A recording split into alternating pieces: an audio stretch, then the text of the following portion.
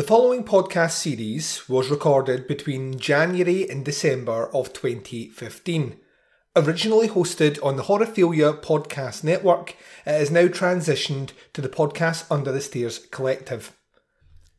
Myself and Andy Blockley would like to extend our gratitude once again to Jason Lloyd at the Horrorphilia Podcast Network for giving this podcast an opportunity to stay on that network for a couple of years and accumulate hundreds of downloads and great communication with legions of fans.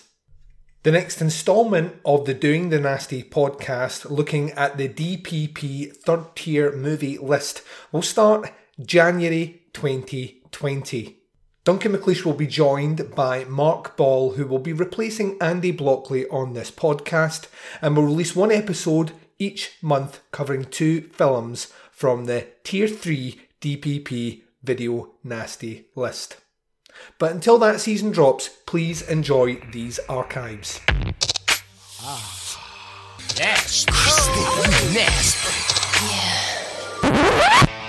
They were called nasties, and they were nasty.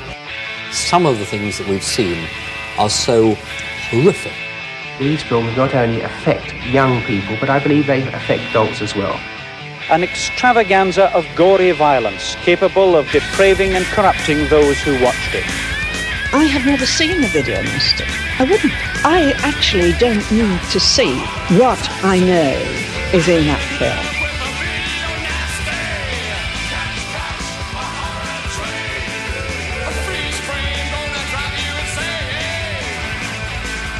And welcome back to another episode of Doing the Nasty podcast. This is episode 24. I'm one of your hosts, Duncan McLeish, from the podcast Under the Stairs. I'm joined as always by my co-host with the most, Mr. Andy Blockley from the Big Horror and Little podcast. How are you doing, sir? I'm okay, Duncan. It's quite a sad day today. This is the final episode of Doing the Nasty. Well played, sir. Well played, sir. Thanks. Only a handful of listeners will get what that is, but sure it'd make you laugh. That's all that matters. If someone out there is smiling or laughing or cringing while they're listening to it, we've done our job, sir. We've done our job. Then our job is done. Yeah, I'm good, thanks, mate. Ready to kick off this last episode. Yeah, so for those that are listening for the very first time, and going, this show seems like they've got an interesting sense of humour. I can't wait to hear more. Sorry to say that this is actually the final review episode of Doing the Nasty. This is the final 3 movies from the 72 movie list that we started, the prosecuted and non-prosecuted titles. The final 3 from the non-prosecuted list. And it feels like we've been talking about this during the week. Like 72 movies is a lot, right? That's more than one a week. Yeah. If you plan it out, it's not quite one a fortnight, but it's somewhere in between. It's like one every week and a half that we've watched for this show, and it has flown in so fast. It is unbelievable. I can't believe that we're almost in December, which is scary. But the second thing I can't believe is that this show, which, I'll be honest with you, after about episode number 3, when we'd already hit a couple of less than great movies, is a nice way of putting it, I kind of thought this is going to be a slog. This is going to be the longest year podcasting of my life.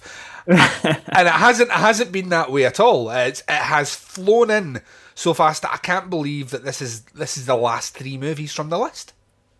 Yeah, I mean, it's weird because obviously we planned this out, and I think I said last episode that you sent me the schedule, and it was like, fucking hell, we finish about end of November, do we? Yeah. Fuck me, like, and then the idea, like, I mean, time goes really fucking quick anyway, doesn't it? But it seemed so long away, and now it's like, fucking hell, it's Christmas in about 3 weeks' time, and here we are, final episode, all 72 films down. Yeah.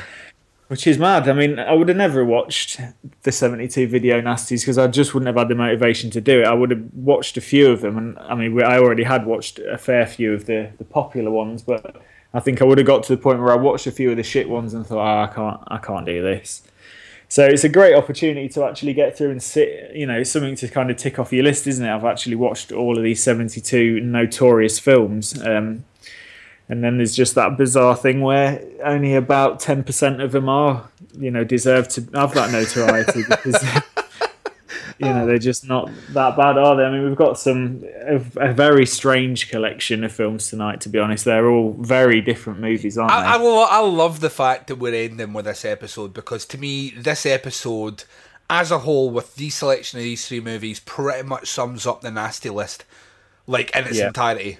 Everything that we've kind of covered is in here. We have zombies, we have pseudoscience, we have exploitation, we have women in prison, we have genital torture, we have rape. A couple of times. Yeah, we have supernatural. This episode almost feels like the overarching summary of a lot of the main themes that we've covered throughout our journey through the Video Nasty List are encompassed in these 3 films. That's not to say that they're great, and we'll get into that, but I think getting to this stage, like you say, I would never have done it either. It's one of those things that has been kind of toyed around with in my head for years now, is that I am one for making New Year's resolutions. I don't always stick to them. I'm like a lot of people, but I try and pick about 2 or 3 which are attainable, and then I try and pick a couple that are a bit of a stretch, and I see where they land. And one of them, there's always something movie or TV related, so there'll always be this year coming up, I will watch the entire series of a programme everyone's been talking about, or I'll try and watch as many movies by this director as possible, and all the rest. And I've always found that those are the ones that are a bit of a struggle, because you get to that thing, if you hit a couple of bad movies, why would you want to watch any more? Yeah, exactly, you know what I mean? Because you're just torturing yourself. And that's why on my other show, the podcast Under the Stairs, this year I did a full retrospective look at Argento, who's one of my favourite directors. There's a couple of movies that I don't necessarily like that the guy's put out, and I would never watch them. If I was watching Argento movies, I'd skip over them. But I was like, if I put that in this show context, I will watch those movies. And that's exactly the same with Doing the Nasty. If I know that I have to every 2 weeks sit down and talk about another 3 movies from the Nasty List, I will watch them. And I mean, you say it's about 1.5 movies a week. We kind of watch them back to back. I know I tend to. I'm the same, because binge. I mean, there has been somewhere I've spaced it out, but I mean, these last ones I watched 2 yesterday and 1 the day before, just to kind of to get through, because you do need them fresh in your mind. Definitely, well, don't you? Definitely. I think so. The other thing I was going to say is resolution achieved then for you. Yeah, definitely, because that was one of the things. As soon as we spoke about this, and we'll get into it in more detail next week, which is officially our last episode, but we're not movie reviewing on that one. We're just going to kind of close out the show in a nice fashion with a lot of interactive stuff from our listeners, and I'm really looking forward to doing that. But we discussed this in December last year, and I've mentioned it before on this show. This was an idea for your show. I'm going to do a Video Nasties episode of Big Horror and Little Podcast. Do you want to come on to that? And I was like, yeah, cool. And then we were like, well, what 3 movies will we do? And you instantly start going, we'll have to do Cannibal Holocaust. We'll have to do I Spit in Your Grave, Last House on the Left. You start picking those ones. And then from that, just through conversations, this idea of, why not just do a show that covers them all? And I hadn't realised at the time that obviously like Video Nasty Podcast that Chris Brown had put out even existed, or there are other shows that have covered like mini kind of runs of Video Nasties. It was one of these things I thought, no one ever talks about Video Nasties in podcasts, and I don't know why. I know on some level that it's an inherently British thing, but why no one was... Because it seriously is a very important bit of history. I mean, regardless if the movies are tacky or whatever, the kind of mass level of censorship that a country would take towards its citizens when it comes to what they can watch is something that's hugely important and should never be forgotten. I think it's one of these things that we we should always keep that in the back of our minds, that the governments do have that power, and when hysteria reaches a certain level, which it's doing again for completely different reasons at the moment, but when they reach those levels of hysteria, people almost allow government to kind of rush through things which on paper, if you were to sit there and scrutinise, make no fucking sense and are an obstruction to freedom. The freedom it's isn't it? It is. No one should ever be in the position to tell you what you can and can't watch. Not in a democracy, anyway. Like maybe in a dictatorship or a kind of fascist state or whatever. Yes, I can understand that. I can understand why North Korea has a president who does not allow his people to look out towards other countries and solely keeps the attention on him and puts out fake. I can understand that because that's a level of control. But when you look at the freedoms afforded to people in Western democratic countries, this idea of censorship on this level, I mean, like people will be like, it's a couple of movies. 72 movies, ladies and gentlemen. 72 fucking movies over the space of a couple of years banned. And not because they were watched all the way through. The bits were taken from each of the films, put in a propaganda video which was aimed to shock and aimed to appall people that do not watch that cinema, and then given to them out of context. Of course it would. The documentary, the Video Nasties, the documentary that we get a lot of our information from, that basically opens with literally the worst, most gory, horrendous bits from all 72 films, all strung together in about a 2-minute clip. Yeah. And it looks brutal. But when you watch a lot of that stuff in the context of the movie, it's really piss poor. But that's a fantastic 2 or 3 minute snip of just all the fucking gore from every film. It's worth getting the Video Nasties thing and having a good look at that documentary because it is brilliant. Yeah. And I think that's what actually brought to my attention the fact that it was an actual list. I think when I was a kid, I just thought a Video Nasty was the name given to a film that I wasn't allowed to watch, because it was too gory or too violent. And I just thought that was it was just a nickname given to those types of movies. I didn't realise it was an actual list until kind of only probably a few years ago. And and it is amazing, that they actually, they compiled this list. And some of the stuff you can understand back, in the day. I mean, we'll just reiterate as well, if we've got any new listeners, that we don't agree with censorship at all. Obviously, you've just said that, it is a complete oppression and, it's taking away people's freedom to tell them what they can and can't watch. But there's a few films where you can understand why they caused a bit of a fuss. But most of them, it's laughable why some of them made the list. But you do kind of see these weird discrepancies in law, and it will just be one of those things in history. I was reading about a crime at work the other day, and it was basically a woman who had having a neighbourly dispute, and her neighbour came into her garden and she said, "If you don't get out of my garden, I'm going to wet you with my hose pipe." The woman wouldn't come out of her garden, wouldn't leave her garden, so she wet her through with a hose pipe, and she ended up getting a 12-month conditional discharge. Basically went to magistrate's court and got found guilty. Fucking hell. Of common assault. And technically that is a common assault. Spitting at someone is a common assault, but what kind of blew my mind with that is you've got 3 people there that needs to get through before that can count as a guilty conviction. And bear in mind, if this woman has a DBS, or what used to be called a CRB check, that common assault guilty charge will literally be on her file until her 100th birthday. Yeah. And what's insane is that the officer had to think that was serious enough. They then have to consult with a Crown Prosecution Service lawyer who basically take the facts and decide whether it's worth taking this further and actually going to court.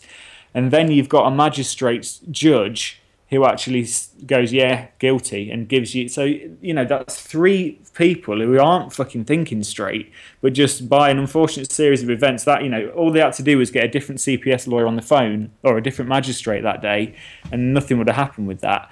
And I think that's a bit like with this. It should never have happened, but by, some weird, bizarre, bunch of circumstances, this list got created. And it is just fucking laughable when you look at some of these films as to why people were getting so het up about these films that are badly made, badly acted, the effects are terrible. But here we are. Well, if anything, it gave us an opportunity to do this show. So I would like to think that someone in advance went, one day there'll be this format called there'll be a format called podcasting, and we need to bring together two podcasters from the same area. When I say area, I mean in the world. We need to bring them together, and we need to create a show that looks at the ridiculousness of what we're doing right now, and that's what we did, ladies and gentlemen. And like I say, the next show, which will be episode number 25, the final episode we're doing, we are going to be very interactive with that. I've already started posting some stuff on our Facebook group page, but we'll go back and I'll mention more about that at the end of the show. Andy, what have you been up to, sir? It feels like I've not spoken to you in a while. Yeah, it does actually, yeah. I've been to a couple of gigs. Rock City in Nottingham. I went to see Clutch on Tuesday. Oh, I love Clutch. Went to see Stereophonics on Friday. Both fucking brilliant. I had my tattoo finished yesterday, so I've got a sore arm today. I can't wait to see a photo. Yeah, I'll send you some, yeah. I've got my, it's a Japanese demon, which is finished now, so I'm really pleased with. And I watched a film which would have been on the Nasties list had it probably, had the Nasties list been around today. A film called The Treatment. Ah, yes. Now, I got this for my birthday. Actually, my best friend got me it for my birthday, along with Peaky Blinders and fucking all this stuff. Like, see, I found out, like, you're part of this now, Blockley. I found out that when I don't watch a TV show that other people are watching, they tell me to watch, and I'm like, I'll get around to it. People get impatient and then buy me it. What's happened again, has it? Yeah, well, Peaky Blinders is one of those shows that my friend's like, you need to watch this, and he's been throwing keywords out there. He's like, Tom Hardy's in it, Cillian Murphy's in it, and I'm like, I'll get around to it. So he bought me it, and I arrived. The same with This Is England, which you got me for my birthday this year, and it arrived in. The first thing I read on it was that Sam Neill's in it, and I'm like, okay, why didn't you just tell me Sam Neill was in it? And he's like, what do you mean? I was like, had you told me Sam Neill was in it, I would have watched it. And Peaky Blinders. Oh, right, I didn't know that. Yeah, okay. Had he told me that the Sam Neill, he's so dreamy Sam Neill, had he said to me, Sam Neill is in Peaky Blinders, I would have binge watched that motherfucker, right? But he didn't do that, so he bought me it. So he bought me that, and he bought me The Treatment, and of course I was so busy looking at Peaky Blinders, I didn't look at what The Treatment was until he'd left, and then I was like, what the fuck's this movie? Did a quick check on the internet to see what kind of reviews it was getting, and the reviews are insanely high for this movie. Yeah. So much so that I have not had the opportunity to actually sit down. I want to give it see, when a movie gets really, really high ratings, I kind of feel like I should watch it myself in a quiet room with no distractions around, so I can put my whole attention into it. And then you've told me you have watched it now, and you thought it was good, yeah? I thought it was brilliant. I'd probably give it an 8.5, maybe even a 9 out of 10. Ooh, that's high for a Blockley, huh? Probably not a film I'd ever want to watch again.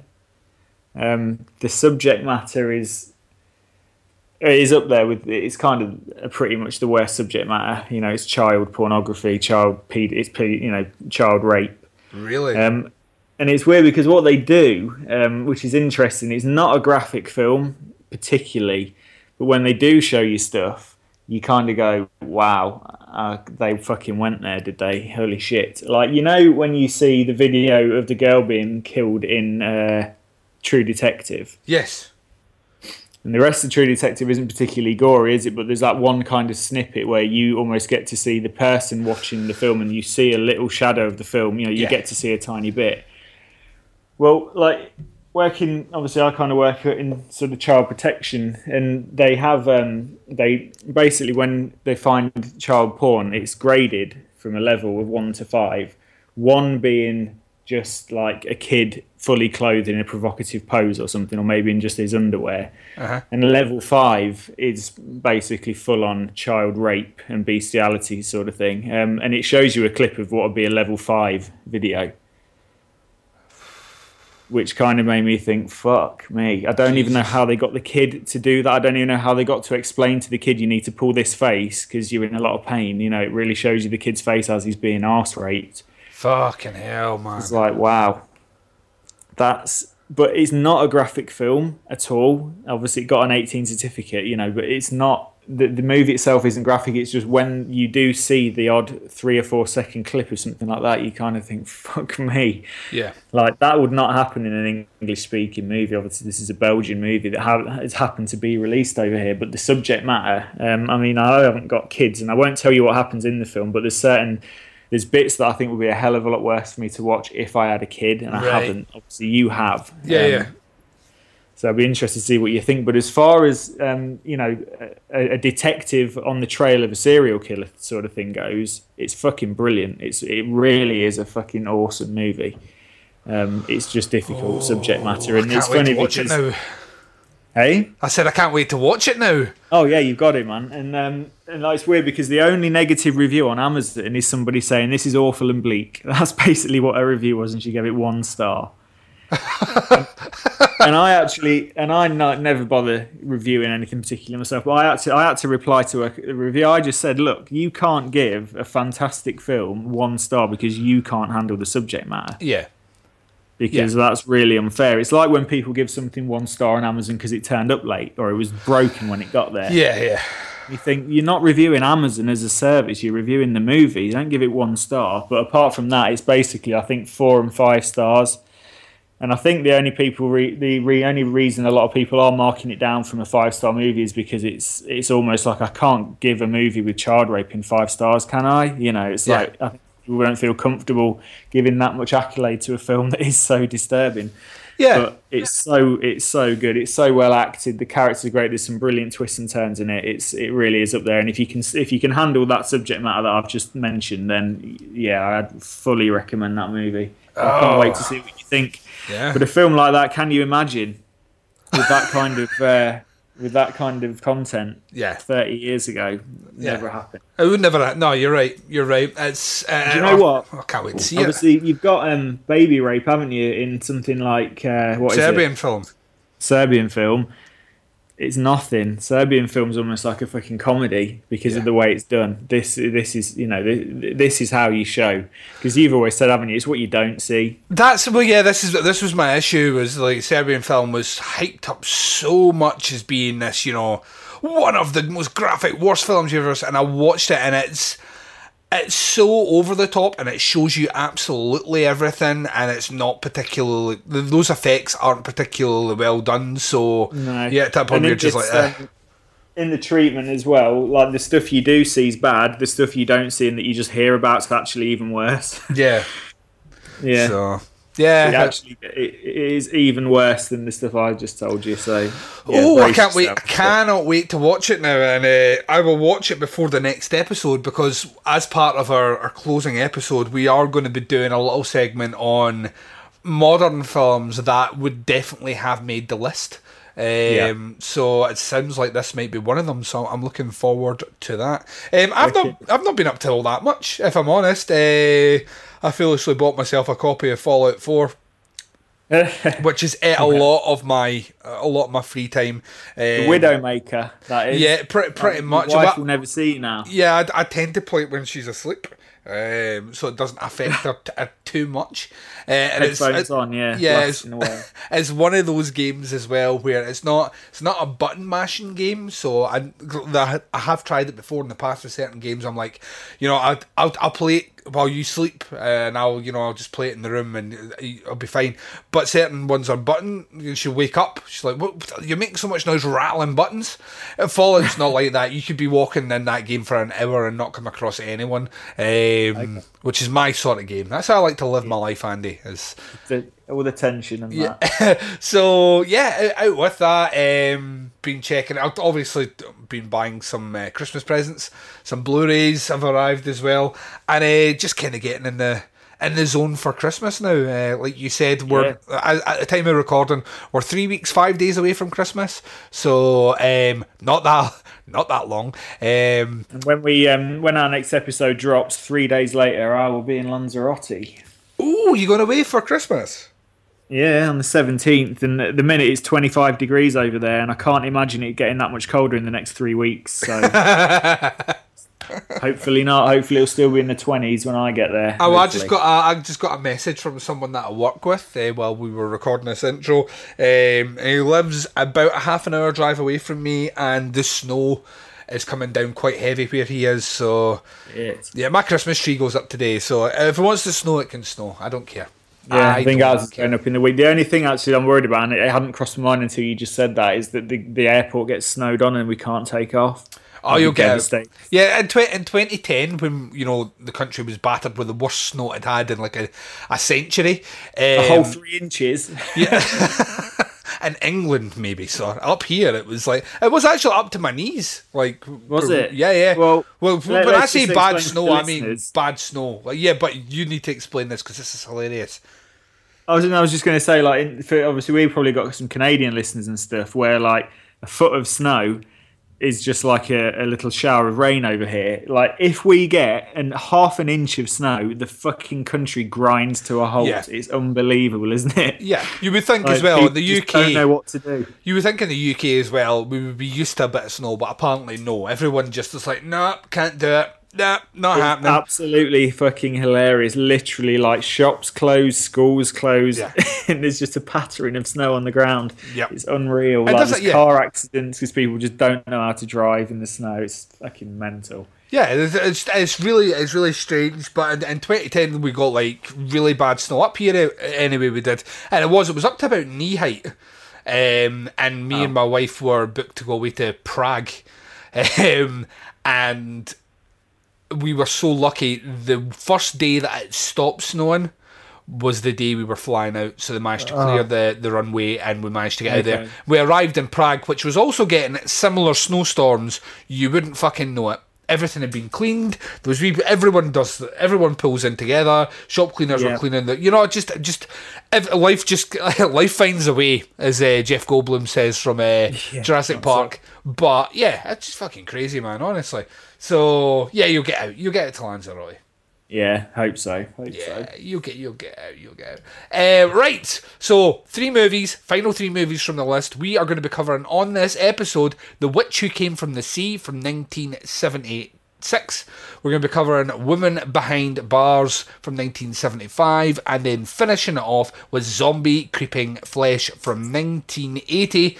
Andy, am I right in saying it's me that's kicking us off this week? It is you, yeah. Finally, right at the end of the show. Got it right. It's taken me 20 odd episodes to start finding out who's doing what, but so we're going to be covering the first movie, Witch Who Came from the Sea, right after Johnny Krug's promo for Kruger Nation, and then some wise, learned individuals from that documentary telling you maybe why this movie was put on the banned list. Myself and Andy will discuss it right after this.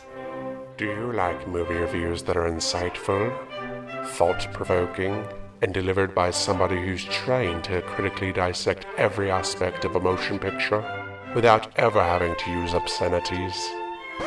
Then you've got the wrong show. Kruger Nation Horror Podcast is ready to feed your slasher movie and exploitation needs. There'll be more blood, expletives, and titties than you can shake your grandma's beetle flaps at.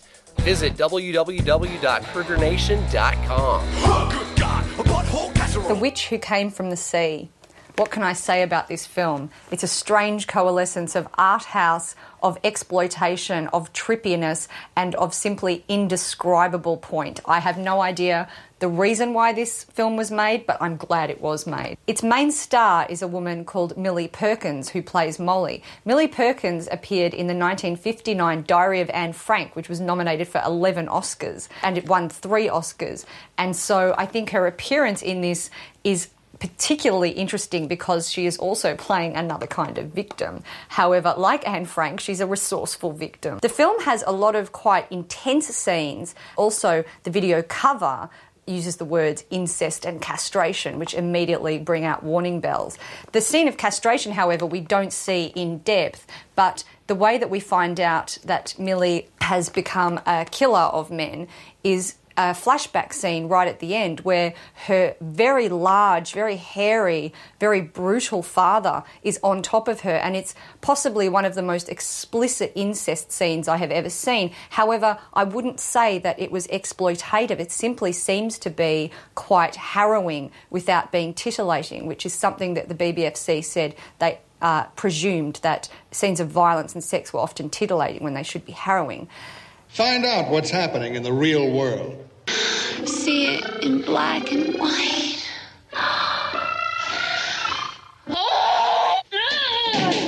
God made all of us perfect. Truly, he did.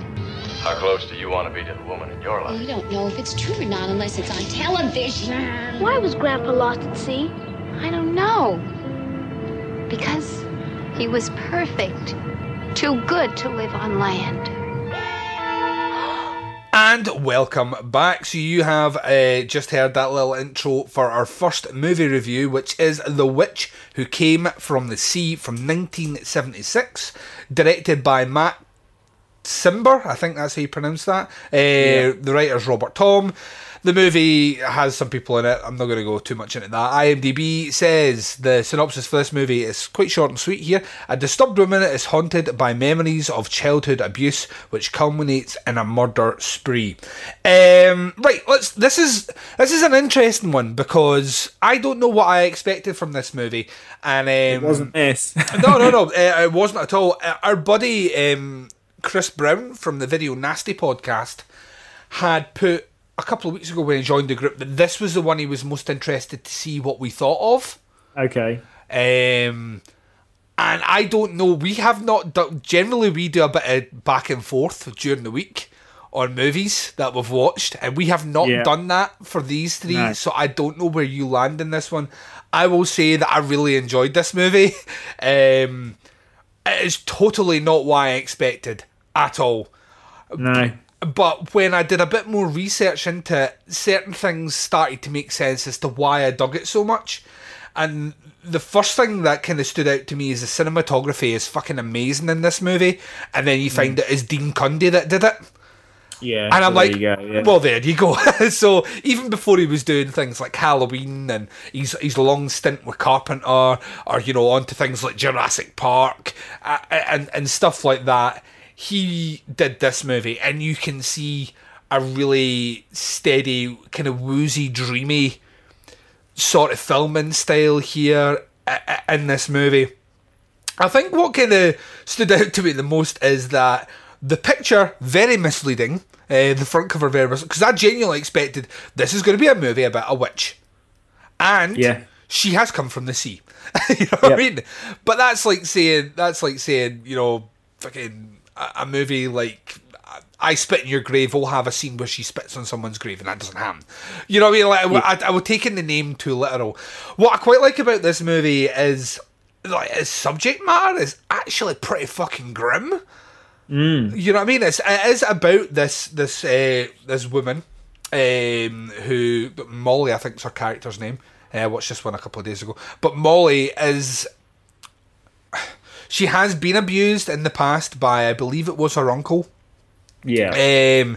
And she's basically back for revenge. And on paper, that kind of makes it sound like it could be like something like I Spit in Your Grave, but it's nothing remotely like that. It's not like a rape revenge movie per se at all, really. It kind of what it is more this kind of weird, exploitative sort of art house kind of drama, if that's a way to describe it. And it's her mainly kind of, it kind of follows her wreaking revenge without graphically showing you anything really. It's quite tame by standards of other movies which cover a similar content, which I thought was quite interesting as well. I kind of thought there was a lot of this movie that just kind of feels like it was geared towards me. So it will not surprise me in a second if you tell me you did not like this movie. It really does have we've already spoke about certain movies that kind of fall into this category of being almost very art house, like movies like Possession or Driller Killer, which have this kind of art house aesthetic. It kind of, to me, this one kind of sums it up probably the best. Yeah. Just in terms of the way it's shot, the kind of the weirdness, the underlying weirdness of this movie all the way through. There is not the greatest of acting in the movie, but I think the main roles anyway are acted fairly well. I think Millie Perkins as Molly is really. I don't necessarily fully believe that she's a character that has grown up with abuse, but I do believe her intentions when she's going for revenge. And I think there's a conscious choice not to show. I don't know if it's budgetary, but there's a conscious choice not to show graphic killings and graphic revenge in here. I think if they did, it would probably ruin the tone of the movie. I think it'd be like trying to put a nail in with a sledgehammer. It kind of feels like this movie does what it needs to. It is a weird oddity. I'm very, very, very surprised that this made the list, even though it does kind of cover the idea of rape in the movie. It does cover the idea of death as well. Things that were trigger fingers for the video nasties. But I really like. This is a weird one. The only thing I didn't really like is the score of it. It's pish. It's like a really very, very, like, some of these like scenes of drama were like a really shit cycle. And it was like, but but it was like, what? I'm like, what the fuck is this? It's got a weird wobble board thing going on. I didn't get it, but when like some of the shots in this movie are some of the most beautiful shots I've seen in any Video Nasties movie thus far. Like some of the panoramic views of the sea and things like that. And once again, when you hear that Cundy is the guy that did that, it makes total fucking sense to me. This is like a couple of years before he goes off and kind of basically really solidifies his career working with Carpenter. But I thought this one was... Apparently there was a DVD release in 2004 where they basically made a big deal about the fact that they kind of advertised the fact that Dean Cundy had overseen the transfer into widescreen and that, and I think that kind of sparked interest in the movie. I think a lot of people would have bought it just because of that. Yeah, it's one of Dean Cundy's, let's give it a watch. It's about to come out, Arrow's about to release it next year. I think I mentioned this like a box set thing, isn't it? If movies you've never seen, kind of thing. Yeah, basically, I think it's like the Great American Nightmare or something. I think that they're calling it, and it's lesser known movies, isn't it? That they're bringing out. And this is one of them. And it's funny. I was reading that, like, when Arrow ever do like an announcement of a title, it's brilliant just to take 2 minutes, like give it like a day. Take 2 minutes and go across and read the comments on the Arrow page, because they're like serious cinephiles follow that page. But it's always good to hear the reactions, and like some titles that I think it doesn't sound all that interesting, I'll read what people are writing and they're like, can't wait, so long that we've been waiting for this on Blu-ray, and I'm like, oh right. And then there's other ones that release something, they're finally releasing the Black Cat, I can't wait to see this, and you go and read it and people are like, terrible Fulci movie, why would they release it, release other Fulci movies that are of higher quality, and I'm like, all right, fuck. And of all the movies that are in that original box set, and I really should have done my research here, I've forgotten what the titles are, but of all those movies that kind of were announced there, the one that people seemed least interested in was The Witch That Came From the Sea. Everyone seems interested in other ones, which has given me food for thought either way, Andy. Either I'm going to love the entire box set because the other two titles are going to be better than a movie that I now really like, or they're going to be really, really cheesy, and the people are maybe don't like it because maybe it is a bit too arty, or maybe it doesn't go too far, or whatnot. So it will be interesting to see what the final say is for it. But yeah, I really had I know you laugh when I say these words, but I had a good time with this movie. I really really enjoyed. I just thought it was really strange, and like I say, it covers subject matter.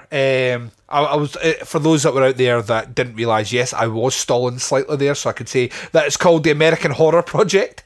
Okay, that's it. Yeah. Yep. The 3 movies in Volume 1 are The Witch Who Came from the Sea, Molestia's Carnival of Blood, and The Premonition. So yeah, right? I've spoken a lot here. This is where you tell me I'm totally wrong. Why did I do it?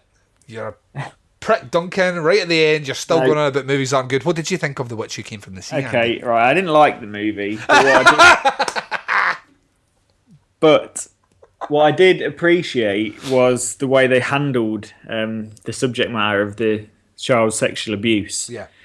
And obviously the woman's sort of, subsequent descent into madness almost as a result, when she becomes an adult. Because I think what a lot of films get wrong when they talk about, when they kind of show victims of sexual abuse, it shows people who have never, they never go on to, have a sex life, and they go on to, they hate men and all this. Whereas the reality of it is that a lot of the times when people are sexually abused as children, it pushes them the other way, and they become incredibly promiscuous.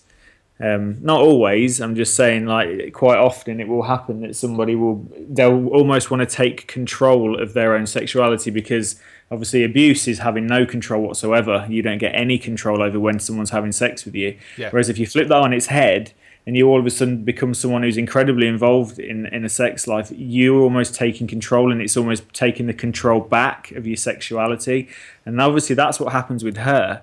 And I just thought that was quite good, and it's something that you don't tend to see in movies, is that side of it.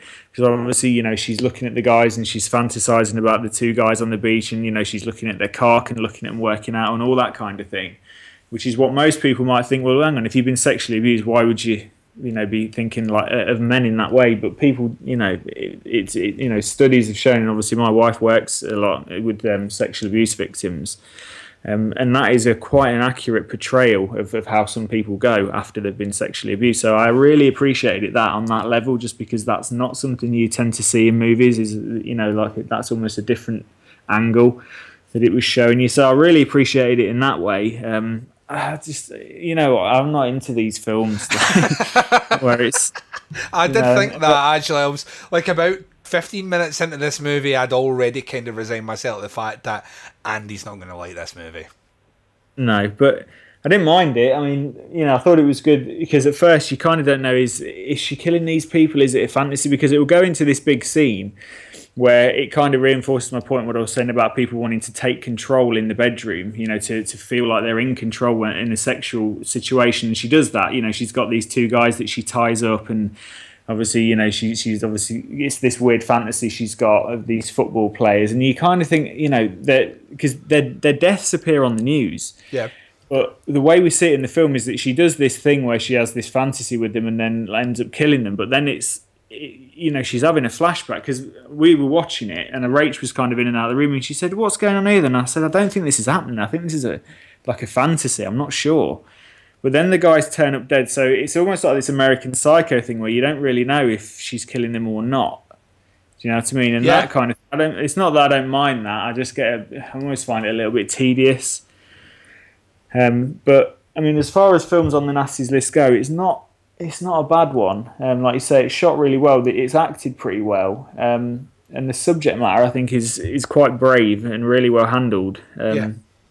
I can just take it or leave it. I wasn't that impressed with the film other than those aspects of it. I don't really know what to say. It's not at all what I was expecting. So it was almost a pleasant surprise, because I was expecting a really bad, almost supernatural thing where, I don't know, maybe like a mermaid or something gets washed up on the shore and it's like some kind of curse, which might have sounded good if it was done in the 80s by Stuart Gordon, but done in 1976 or whenever this was done, this is probably not going to be that good. So when it wasn't some kind of wannabe, film about, supernatural film about a witch, I kind of thought, okay, it's just a different tact, because she gets obsessed, doesn't she, with these tattoos, and she has this tattoo of a mermaid and stuff. So, and she's like, and it's set by the sea, so I can kind of see where the name of the movie came from. And obviously the front cover of her, kind of with the wild hair and the snake around her, that is almost just sort of a manifestation of her taking her power back and taking her revenge on these men. So that makes sense as well. So in that respect, I wasn't disappointed, because I thought, okay, it's, and it was a watchable film. It's probably just not something I'd ever watch again, but you can understand the subject matter as to why. I mean, there are castrations in it, aren't there? Because, some obviously, which is sexual torture, which kind of puts it up there with some of the worst stuff that you do get to see in the Nasties. So fair play to it for that. I don't think it's ever got a release in the UK. I don't know if this 2004 release was in America. So obviously this Blu-ray that's coming out, I think, is possibly the first time. I think you're right. Yeah, I think this might be the first version that we have. Oh no, hang on! It was released. Maybe? It was released 2 years later in 2006. Oh right, as uncut. Apparently, with a runtime of 87:43. In 2006. Oh well, I'm looking forward to that. I mean, I've already pre-ordered the box. I'm looking forward to checking it in Blu-ray, because it's well worth getting on Blu-ray, isn't it? Especially when Cundy's a cinematographer. Oh yeah, that's what I'm thinking. I'm thinking it's Arrow are going to do an amazing job on that. Yeah, can't wait to check that out. Anything else you want to say about the movie, or shall we grade it and move on to our next movie, which I've got a sneaky suspicion we're going to fly through. Really. Let's grade it, because I'm interested to see what you think. Right, so for me, it is. I think it's going to come in at community service. I would love to give it something higher, and I think even though the subject matter itself is something which is of quite a kind of taboo status within the kind of Nasties and just in cinema in general, I think had it been a bit more graphic. Had we had a bit more, almost on some level, if it had been a bit more violence and a bit more on-screen stuff, even though I'm an advocate of keep it off-screen and you film the reactions, I think it would probably land higher. I think community service feels like a fair enough grade from me. Definitely shouldn't have been on the list, though, on the original list or on this list either. What about yourself? I'm only going to give it a slap on the wrist. But I do think it should have been on the original list. Do you know? Yeah. I can't argue with that. So just because of the subject matter, because it almost seems like a weird contradiction there to say that I am only giving it a slap on the wrist, but I think it should have been on the original list. But what you actually get to see is not a lot. I mean, you do get to see her cutting people's cocks off, but it doesn't disturb like it should. It should disturb, and it doesn't. And I don't know if that's because it's almost a fantasy and you're not really sure whether it's really happening, or it's just the fact that it's not really done that well. But I do think I'm just surprised it's not on the original list. I don't think it should be on any list, because obviously we don't agree that the list should even exist, but I wouldn't have been surprised if this was on the original list. And it's weird as well, because I'm going to almost contradict myself again, because if it was on the original list, I would have said it shouldn't have been, if that makes sense. It does make total sense. Like, if it was on the first list, I would have still said, well, I can't really understand why, because it's not that bad. I just don't get why it was dropped. I think I'm surprised it was dropped, because the subject matter, compared to some of the other stuff, again, we're going to mention Evil Speak. Yeah. That was on the main list, and this was on the secondary list, and this is, this deals with sexual abuse of children and the subsequent descent into madness, and someone never really dealing with those demons, and as a result, as an adult, they're suffering from severe mental illness. That's quite a heavy subject matter. Yeah. And then you've got Clint Howard being chased along a football field by a guy that looks like Prince Charles, and that one makes the list, and so that's just a bit baffling. But I think this one is worth a watch. I don't think I'll be buying the Blu-ray, but I can understand why you are. It's going to look great. I mean, there's no denying it's going to look very good on a nice TV, so probably worth a watch. Yeah, definitely. Cool. Right, so that's our third last movie down. Don't cry, Andy. Don't cry. No, I want to play the song again. We are going to take a short break. You're going to hear some promos for shows on the Horrorphilia Podcast Network. Is the network that puts us out exclusively with some other fantastic shows over there that you should check out. Going to hear those learned folks telling us why our good buddy Franco, Jesus Franco. This is another movie by the great man that made the list. This is the final movie that obviously made the list. Andy's going to lead us through this review of the rather head-scratching Women Behind Bars. We're going to discuss that movie right after this.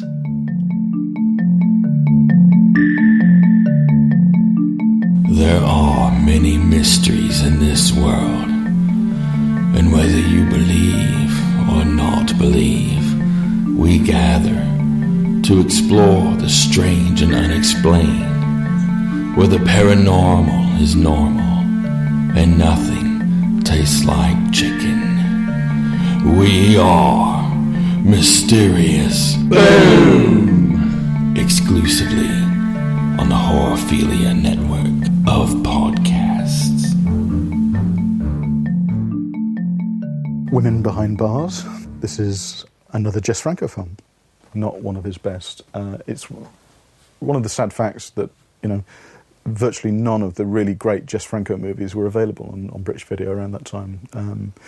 We got a bit of a dog's dinner, really, of some of the bottom feeders on his filmography. Things like Oasis of the Zombies and things like that, which are not terribly good.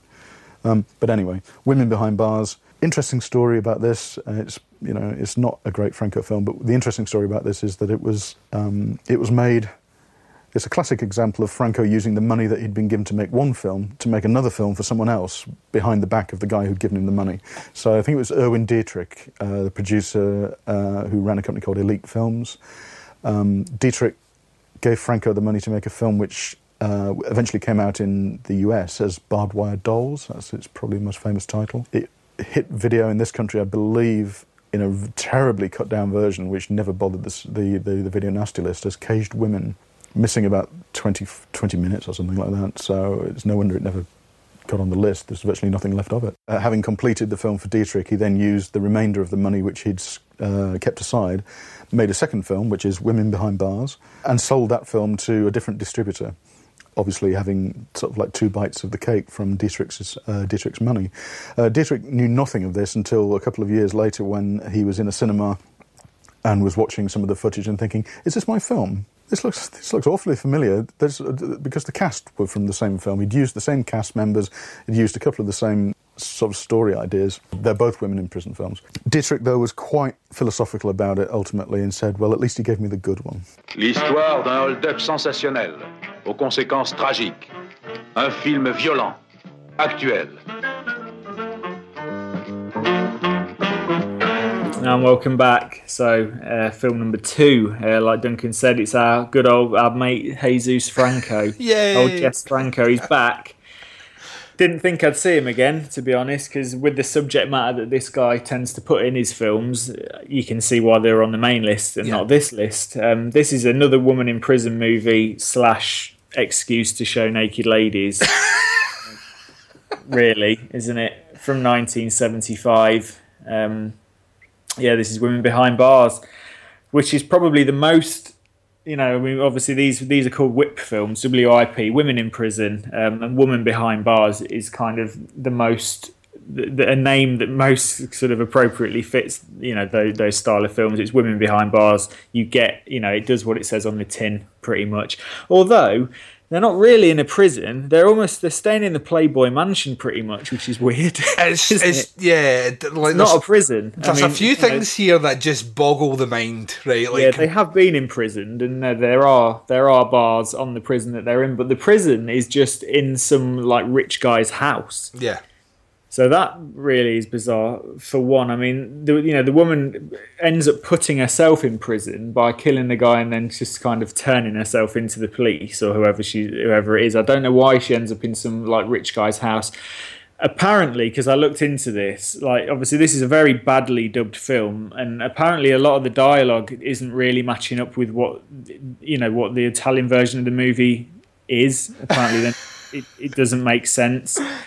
There's a scene where a guy is telling a woman to get on her knees when she's chained to the ceiling. So you think, well, there's a lost in translation there, because how can you tell her to get on her knees when she's chained to the ceiling? So it makes me wonder how many other things are said in this film that really don't fucking make sense, because it's just fucking bizarre. Some of the dialogue in this movie is just insane. Like, sort of the last 5 minutes, the guy, because what he does, like this guy, it is literally like Hugh Hefner. They're living there as prisoners, but this guy's like shagging some of them, and he's got like one woman that's almost like his kind of his mistress sort of thing, and he kind of sends her into the prison to infiltrate, and it's a really weird setup.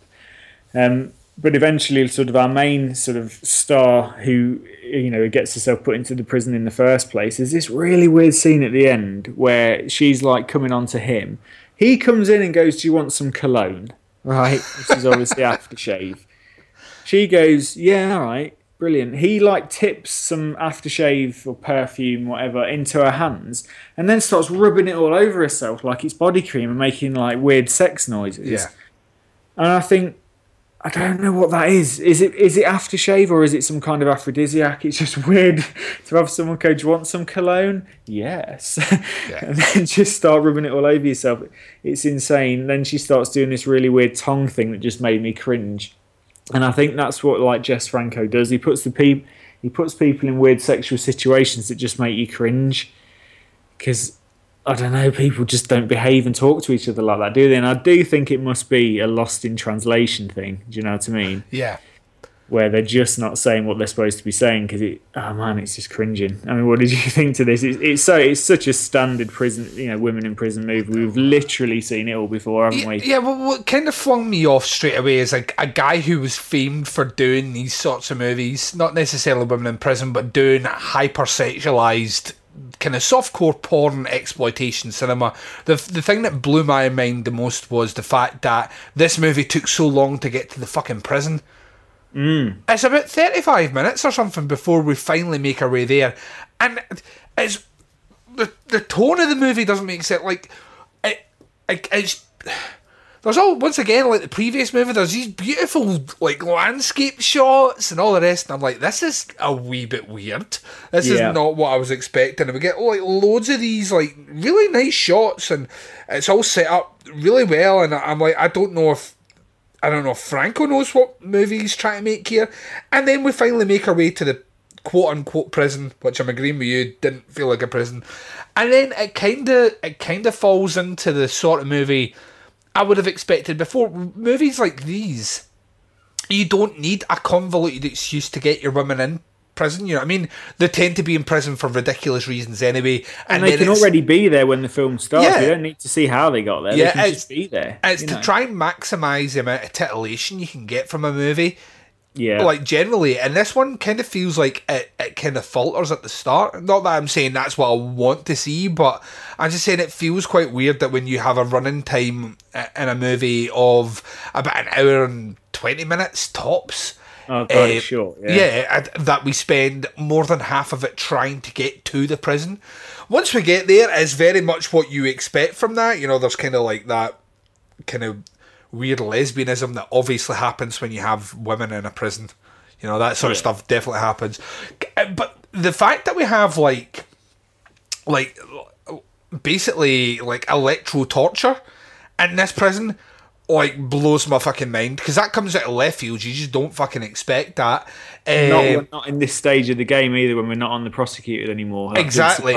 Yeah, very much so. There are previous movies we've covered in the kind of Nazi exploitation, sexploitation sort of thing, where, you know, there was like genital mutilation through like diodes and, you know, ripping off pubes and stuff. Yeah, which we were sitting there going, right, we can maybe see why this made the list.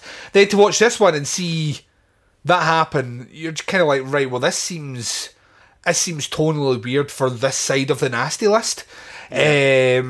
The dialogue is horrible, Andy. I know you're saying it's some of the worst of it. It's fucking horrible, and to me, it gives this idea that they just don't give a fuck about that aspect. Get the tits on the screen, we'll give it to someone else. They'll put some dialogue over it. I'd be surprised if Franco oversaw any of that at all.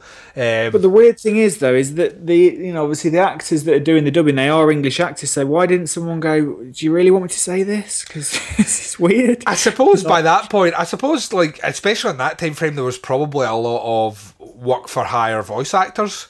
Yeah, you're not going to argue with the director, are you? You're just going to fucking get it done. Doing a lot of Italian cinema at this time, and some of the dialogue in Italian cinema at the best of time doesn't necessarily make sense. So maybe it's just show up, get the job done, go home, clock in, clock out, so to speak. Yeah.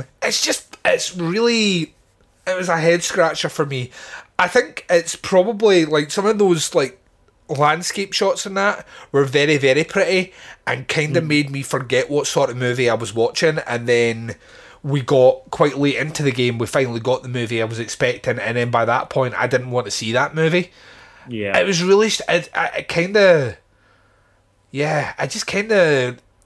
to me it felt like a strange entry from Franco, a strange entry on the Nasties non-prosecuted list, and just a weird movie in general. I don't know what he was aiming for with this movie at all, because I know he's done women in prison films before that have been far more exploitative and far more titillating than this. So I don't know what's going on with this movie at all, really, if I'm honest. Certainly when we get in there, it definitely ticks off some of what you're expecting to see. The kind of violence against women angle in prison and all that definitely kicks into gear. It's not the most graphic we've seen by any stretch of the imagination. There were still some scenes where I was like, all right, well, fuck, right, I wasn't expecting that. But yeah, I don't know. To me, it's tonally a very strange movie. It is. I mean, they're trying to make it quite nasty. I mean, there's like a whipping scene, but when, it's so unconvincing because when the whip's hitting the woman, it's not leaving any mark. But then the camera will then cut away as the whip's coming down and show you a close-up of like, blood being sort of left on the skin. But that's obviously not the same body that we're seeing, because when it goes back to that body, there's no blood on it, and then it will zoom in again. So it's almost like the gore was edited in afterwards in post, which is fucking odd. I mean, the worst bit is the, literally electrodes on the fanny lips and being electrocuted. Yeah. And that is pretty brutal. Oh, but then there's a weird thing. Hey? I said, yeah, of course. yeah. Rather brutal. But then there's like the weird thing where you're not really sure if she's enjoying it or not as well, because it's almost like the pain noises go to almost sexual pleasure noises. So it's almost a bit confusing. I suppose it's a bit like that thing with Straw Dogs where she's like being raped, but then she starts to enjoy it. And obviously that's very strange. For someone watching something that it confuses you. It's that as a viewer, that's, I don't know if that was a deliberate thing, or that was just badly written or badly acted. But yeah, I mean that's pretty nasty, and that's why it's very, very surprising that it's on the secondary list. Yeah. Because I don't really know what sets this apart from other women in prison films where there's also like genital torture and stuff. I don't know why. I don't know what it was about this one that made them decide not to prosecute. Because it's although this is tame and we've seen worse stuff, a scene like that, surely that puts it straight onto the main list, doesn't it? I don't really understand, but we're never going to understand what was going on in the minds of these people. But at this stage, definitely not. In this stage, it's just fucking weird. But this was, like you said, I mean, it takes half an hour to get to the prison. Obviously, we can't really show the main amount of nudity until we've got there. So I'm surprised it took him so long, because that's all really Jess Franco wants to do. He's just show naked ladies, and any excuse in any situation, that's what he does. Do you think that guy would have had a career at all if he was born in the age of internet porn? Well, absolutely not. He'd just be sitting at home wanking. That's what I think as well. I think a lot of it is almost, on some level, it's a bit of a shame that like exploitation has been castrated by the fact that anyone can sit down at a computer and type in boobies and get like a photo, like get like a plethora of racks. You can pretty much get porn on YouTube. Oh, pretty. Oh, yeah, definitely. So even if your parents have got parental controls on your computer, there are ways around it. The internet now is literally fucking awash. I mean, like obviously we use torrent sites, and you can click onto movies, and it shows you all the latest movies that have been added that day. You can click onto music, and if you click onto porn, there's literally hundreds of new videos uploaded on a daily basis. I don't understand. It's fucking like staggering. You ever done you must have been in the same scenario as me. You've downloaded a movie, you've really been looking forward to it, you've opened the file, it's porn. And someone's my dad's downloaded American Hustle, right? And he downloaded American Hustle XXX, and he didn't realise. My dad's 69, and I don't think stuff like that was around when he was our age. And what he does, he'll download a film, and then he'll open it and like skip 5-10 minutes in just to make sure it's like, you know, the lip sync's right on it and it's in the proper language, because sometimes you download a torrent and it's in Spanish, or, you know, the lip sync's well out, so you have to download a different one.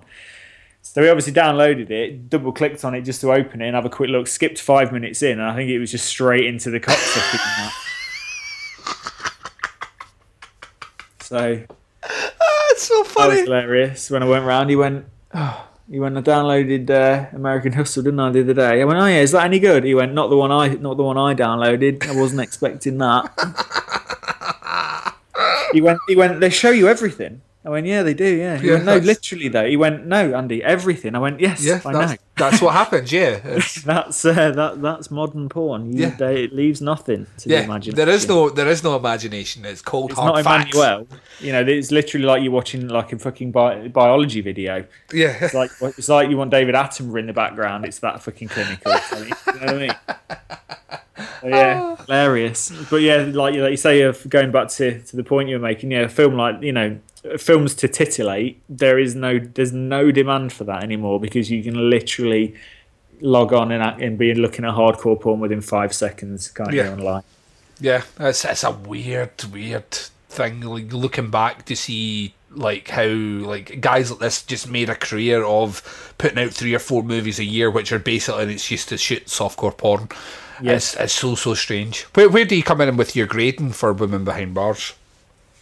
It's really hard, isn't it? Because this one's the one I've agonised the most about tonight. Like, in terms of, I'm going to have to give it some community service, because there is a woman being vaginally tortured with electrodes, and you see it leaves nothing to the imagination. You can literally see them attached, and you can see a close up of her fanny as it's going on, and then you get to see her suffering while it's happening. So I really don't think I can give it anything lower than community service just for that, because although the film's pretty tame and there's not really a lot else in it, that one scene, it puts it into that category for me, because it's horrible. Imagine, like, the thought of it is weird, and it's even weirder to watch because you're not kind of sure whether she's a little part of it actually enjoying it, which is obviously makes it even more kind of disturbing. So yeah, I think I have to give it community service. I'm the same. I'm 100% with you. I thought to me it was weird coming into this week's one, and I obviously won't give away my score for the final movie, but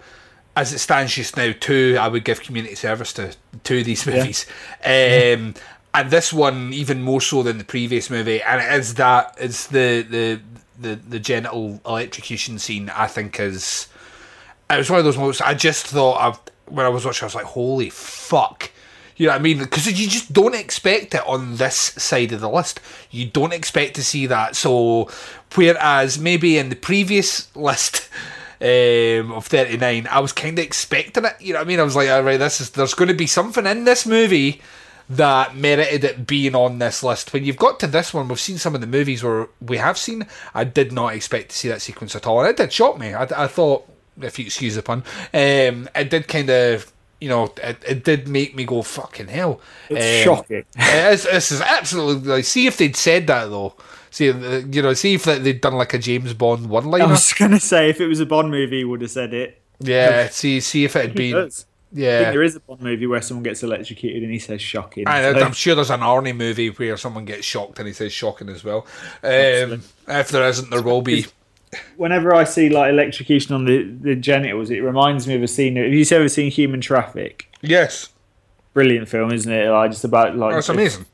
Basically, drug culture weekend in Cardiff. Very realistic as well. For it's just one of them films. It's one of them films when I watched it the first time, because it comes after Trainspotting by about 3 years. Mm-hmm. I couldn't enjoy the film because I was expecting something horrendous to happen. Yeah. I was expecting it to be one of them morality tales about drugs, and it isn't a morality tale. It's just basically following a group of people that take ecstasy and coke on the weekend and have a fucking great time, which is pretty realistic. You know, It's very, very fucking rare that something goes wrong when people are taking those kind of party drugs. So I can now watch that film again and really enjoy it for what it is. But at the time, I was constantly thinking this is going to be one of their morality tales where one of them's going to die at the end, and obviously it doesn't, because people, fucking don't. You're more likely to choke on a lettuce leaf. Hang on a sec.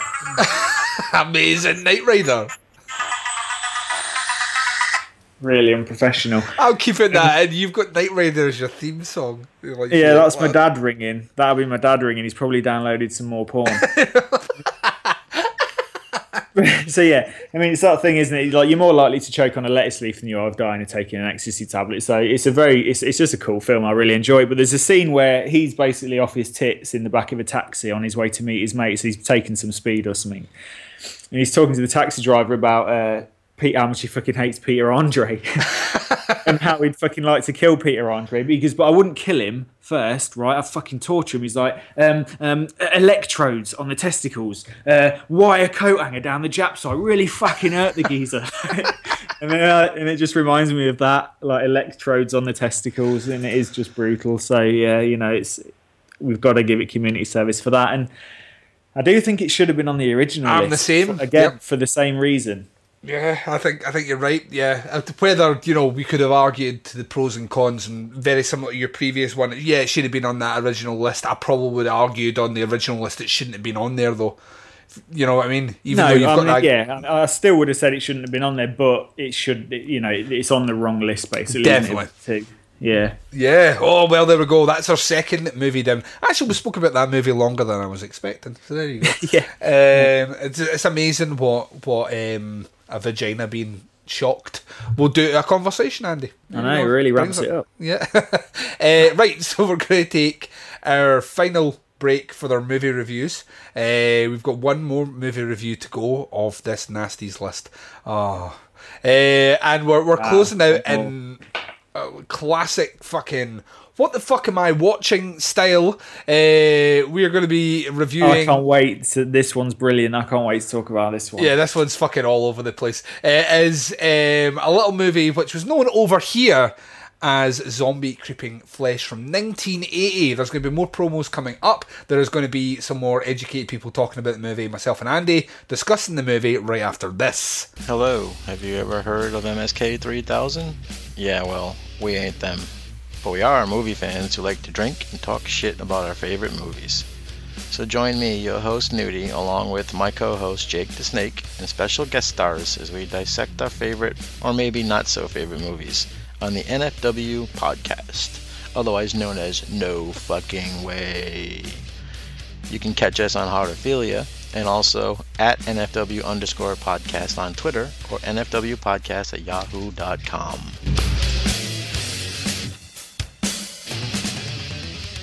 Bruno Mattei's Zombie Creeping Flesh, also known as Hell of the Living Dead.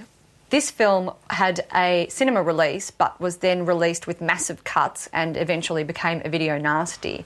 And it's an extraordinary montage. It's a Frankenstein of a monster because Bruno Mattei has managed to sew together a variety of uncredited music and stock footage, and it is simply a film that brings together a lot of different genres that were very popular in the Italian exploitation field, and yet I think it's quite a fun little film. You need to hit their head! I told you! See, like this! It begins with the stereotyped kind of George Romero-esque idea of contamination creating zombies, but then it becomes quite confused and it can't really figure out whether the zombies are going to be the kind of hoodoo zombies. Get away! Or they're going to be contamination science zombies.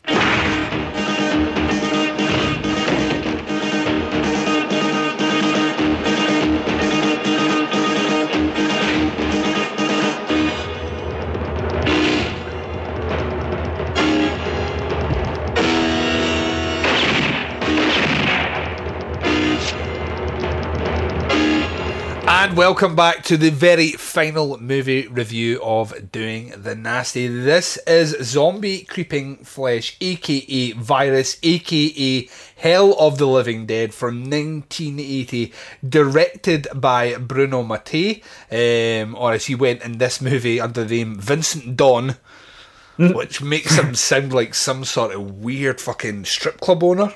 Yeah, it does. Come to Vincent Don's. We got naked ladies.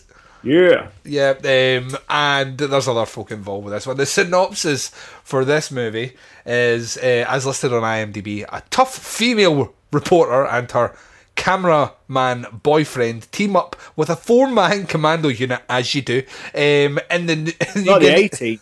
Yeah, the New Guinea jungle, whom are fighting flesh-eating zombies. That's a poorly written synopsis, but that sums up the movie, really. It's a fucking poorly written movie. Yeah, this movie, oh my god. Right, I had seen this movie before. Okay. I didn't think I'd seen this movie before, but I have seen it as Hell of the Living Dead. Yeah, that's how I saw it. Yeah, that's why I was confused, actually. I texted you saying, I thought this was like... Because I thought I'd seen it as well, and obviously I hadn't. And I didn't expect it to be going into the jungle with like what I thought was going to be cannibals and stuff, which is why I thought, fuck, I'm watching the wrong film here. Yeah. Turns out I wasn't. I was watching the right one. So yeah, this one here is a hodgepodge, which I love saying, I don't get to say it enough. It's a hodgepodge of just every fucking zombie movie up to 1980, all in one fucking movie. It honestly is like literally you've got Dawn of the Dead. I mean, the soundtrack is pretty much the same. It is. I had to double check it. I knew it was Goblin, but I thought it sounds like they're using the same. It's the Goblin Dawn of the Dead soundtrack, which they stole for this fucking movie. Motherfuckers. I knew it sounded similar. I didn't realise it was exactly the same. It's exactly the same. So, and to be honest with you, this movie is a rip-off of fucking of Dawn of the Dead for a start. But I mean, there's no way that this person watched this, had claimed to have made this movie and had not watched the Fulci zombie movie that came out the year before. I mean, even the fucking ending of this movie's taken right from it. It is, oh my god, I was watching it and such a rip-off. And no one can decide how the zombies are created. You know what I mean? There's about 3 different... It blew my mind watching this. I was watching it going, I just feel like someone's done like a Rocky training montage of about 4 zombie movies and put them all in here. This is the epitome of so bad it's good. This is for me. I'll watch this again. This is fucking ace. This is fucking. I laughed out loud. God knows how many times watching this movie, just going, this makes no fucking. How did we end up here? Who are you? The weird stock footage. Well, that's. I did it once again. Did a bit more research. The weird stock footage comes from a Mondo movie, which they put in after the movie was made. Okay. So the movie was made, and the producers didn't think it was zombie enough. So then they reshot some more deaths. I think they changed the ending. I think I read that somewhere that the ending isn't the original ending that Bruno shot. And then they put in stock footage from a Mondo movie, a Mondo documentary, into this fucking... Yeah, I was going to say, because the tribal stuff, that is really I thought that looks too real to be fake. It looked like a real dead body, and I'm sure that's real. Because then it shows you also...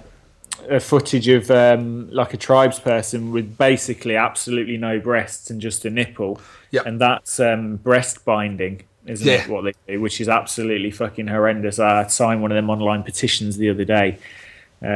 Something they do in some of these tribes where they literally just pulverize the breast tissue by smashing it with rocks and tying rope around it and stuff, just literally so the females have got no breasts. It's fucking absolutely horrendous, just torture. And I thought, they haven't got a victim of that in this film. That's obviously stock footage. You can tell because the grain's different, isn't it, on the stock footage? It doesn't even fit with the film. All of a sudden, you look at there's a completely different hue to the picture. It's because they've just spliced it in. They're just terrible. This is like, see when I said at the start of this episode that these last 3 movies pretty much sum up and epitomise everything that was on the Video Nasties list. Yeah, 50% of that's in this movie. Yeah. You know what I mean? It really is. It's like going to the jungle, right? So we've got our jungle thing. We've got our tribes people. Tick. We've got our weird kind of virus zombie thing. Tick. We've got our zombie sequences. Tick. We've got our commando unit in the jungle. Tick. We've got our stock Mondo footage. Tick. We've got all this. We've got animal stuff as well. Tick. I mean, the animal stuff is not obviously filmed for this. The creature, I think it's an alligator or a very large lizard that's obviously already dead. But they've basically got them ripping its internal organs out. Tick. It's like the whole thing is just like one giant pastiche montage of the video nasties. It is the weirdest fucking thing ever. And for all its faults, weird as well because, sorry. I was going to say, in movies, nobody's really supposed to know what a zombie is, but I've never known a group of people have such a lack of comprehension for what's going on.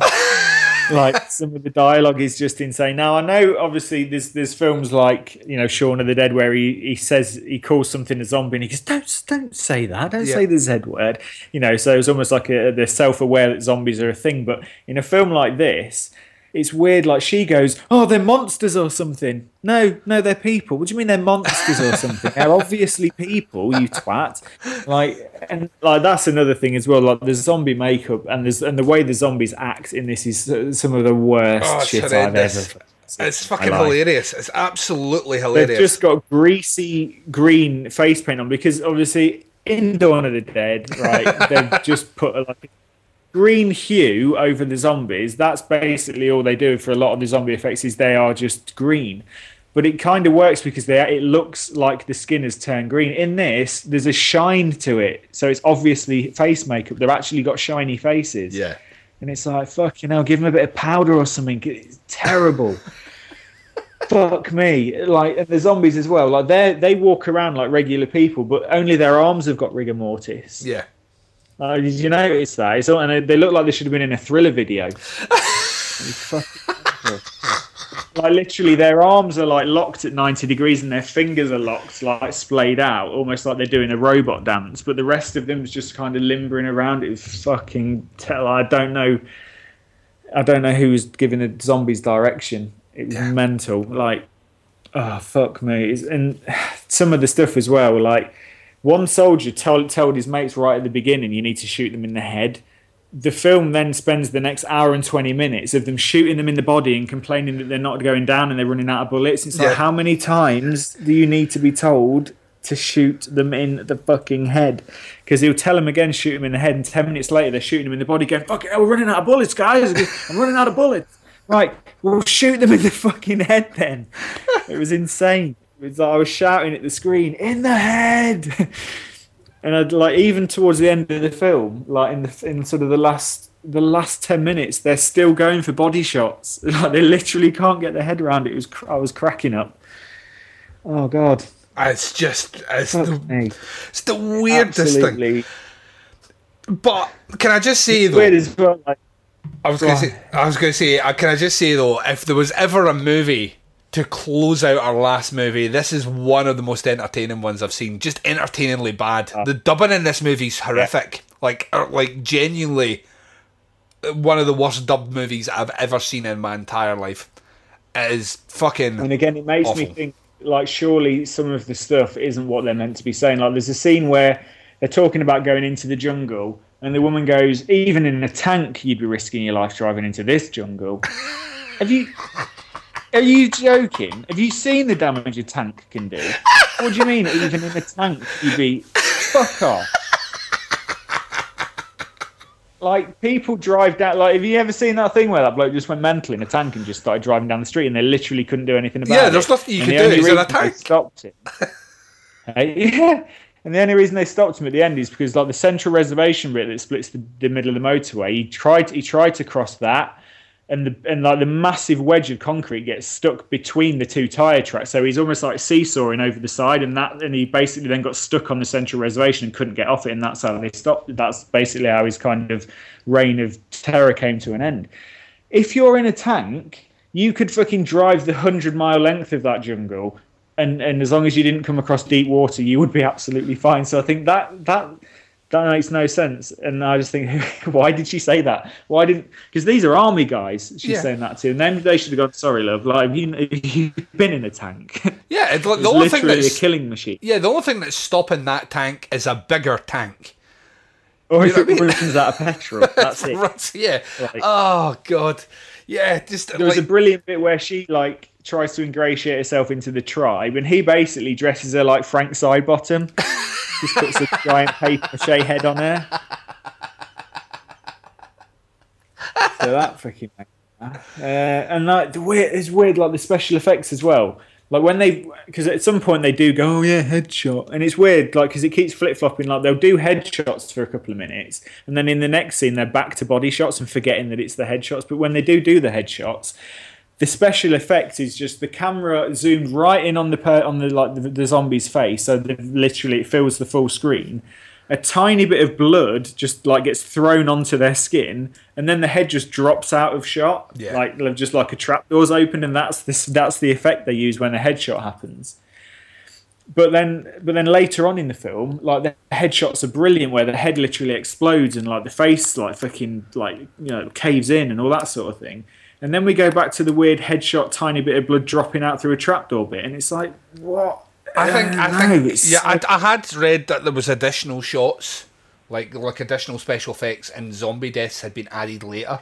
So it would not surprise it wouldn't surprise me if some of the better ones were the ones that were added in later, or vice versa. Yeah. Like some of the really bad ones were the ones that were added, and that's why you get like some in some bits and some in the other. So it's a weird. What were you going to say, Andy? You were going to throw I was going to say, I don't know if I was watching an uncut version or a cut version, because there's a minute where like this guy is literally surrounded by zombies because they're all like taking the piss out of him, and he goes, right, fucking stay here, I'm going to go and sort this out. And he kind of deliberately surrounds himself with zombies almost to prove a point that he can take them all out. So he puts himself in like harm's way of these zombies.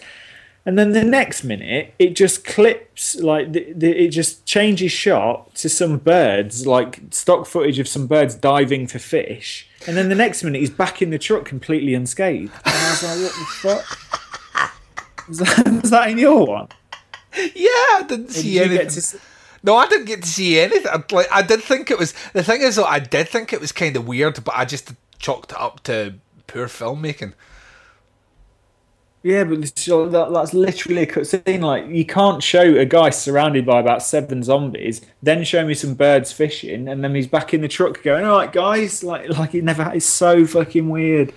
Just made no sense at all. I mean, there was a pretty cool scene of like a dead old woman with a cat in her stomach. Yeah, I don't get that. Fucking weird. And I felt a bit sorry for the cat because it didn't look happy. But yeah, I thought that was kind of strange and cool.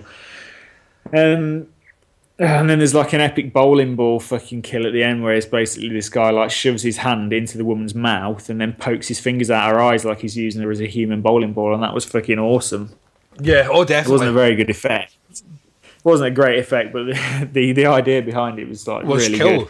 That's straight out of Day of the Dead, isn't it? Of course. Straight out of Day of the Dead. Of course. Except in Day of the Dead, his fingers go in the eye sockets. In this one, it goes in through the mouth and the eyes come out. Instead, it's just they've done the same shot, just the other way around. Fucking hell, yeah! It's such a Dawn of the Dead. This is it doesn't make any sense. This film's got to be seen to be believed. How, like you say, hodgepodge. It's a fucking hodgepodge. It's a mishmash. It's whatever you. It's just someone's basically been like eaten a load of zombie films and then just been sick. Yeah, and we're watching the vomit. Like that's it. That's that.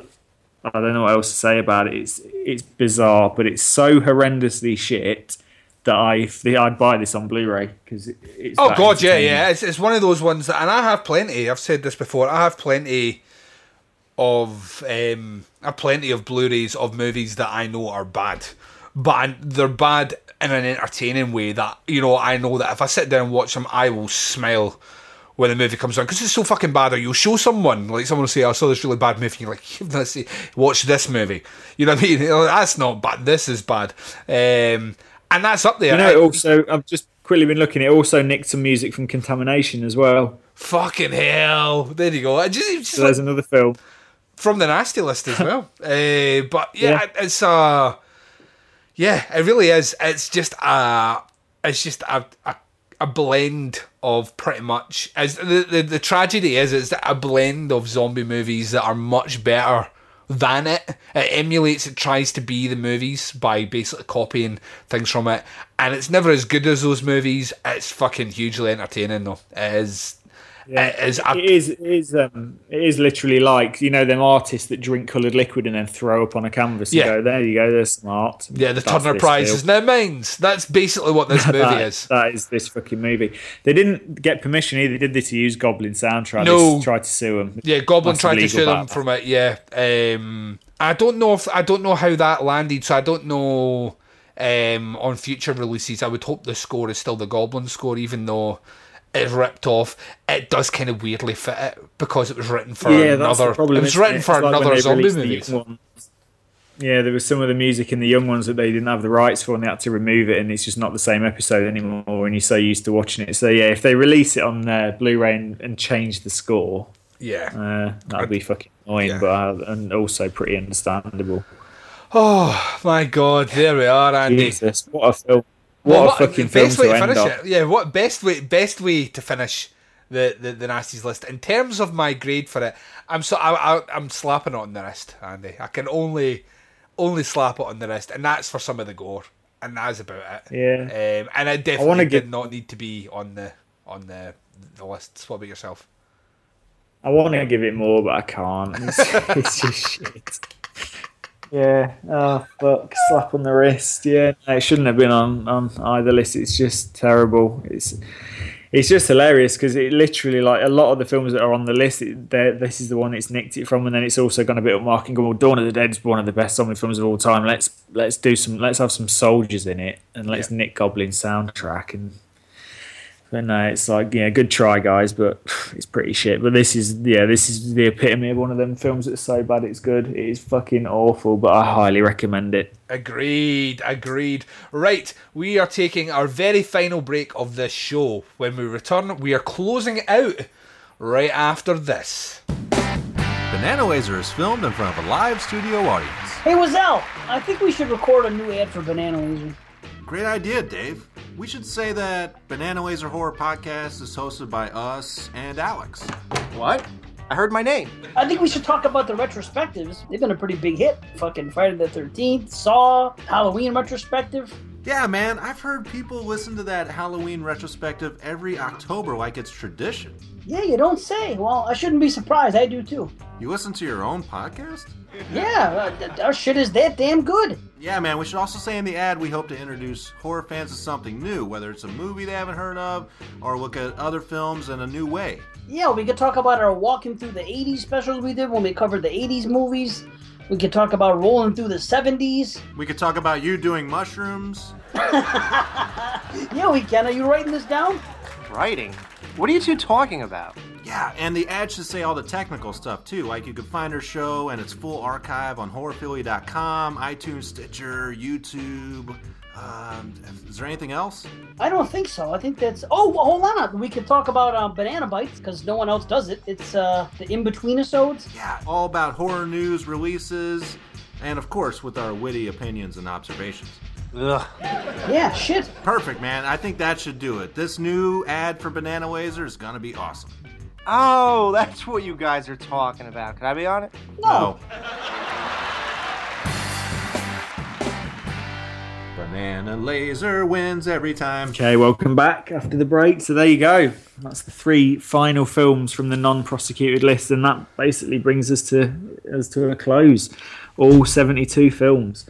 That's not the end, though. We have got one more episode. Obviously, we are going to come back in 2 weeks' time, and we're just gonna chat about what we liked, what we didn't like, what we really, agree should have been on the list, and what really fucking shouldn't have been on the list. And you know what we're going to talk about in that one. Clint Howard's going to come up again. We're just going to basically just shoot the shit for an hour or so about this whole kind of experience. I think I'm probably going to, obviously we haven't got any more films to watch for next week, for next episode, but I am going to sit and watch through the Video Nasties documentaries again, because I haven't seen the second one, but I do own that one now. Yeah, so it's watch good. The first one again.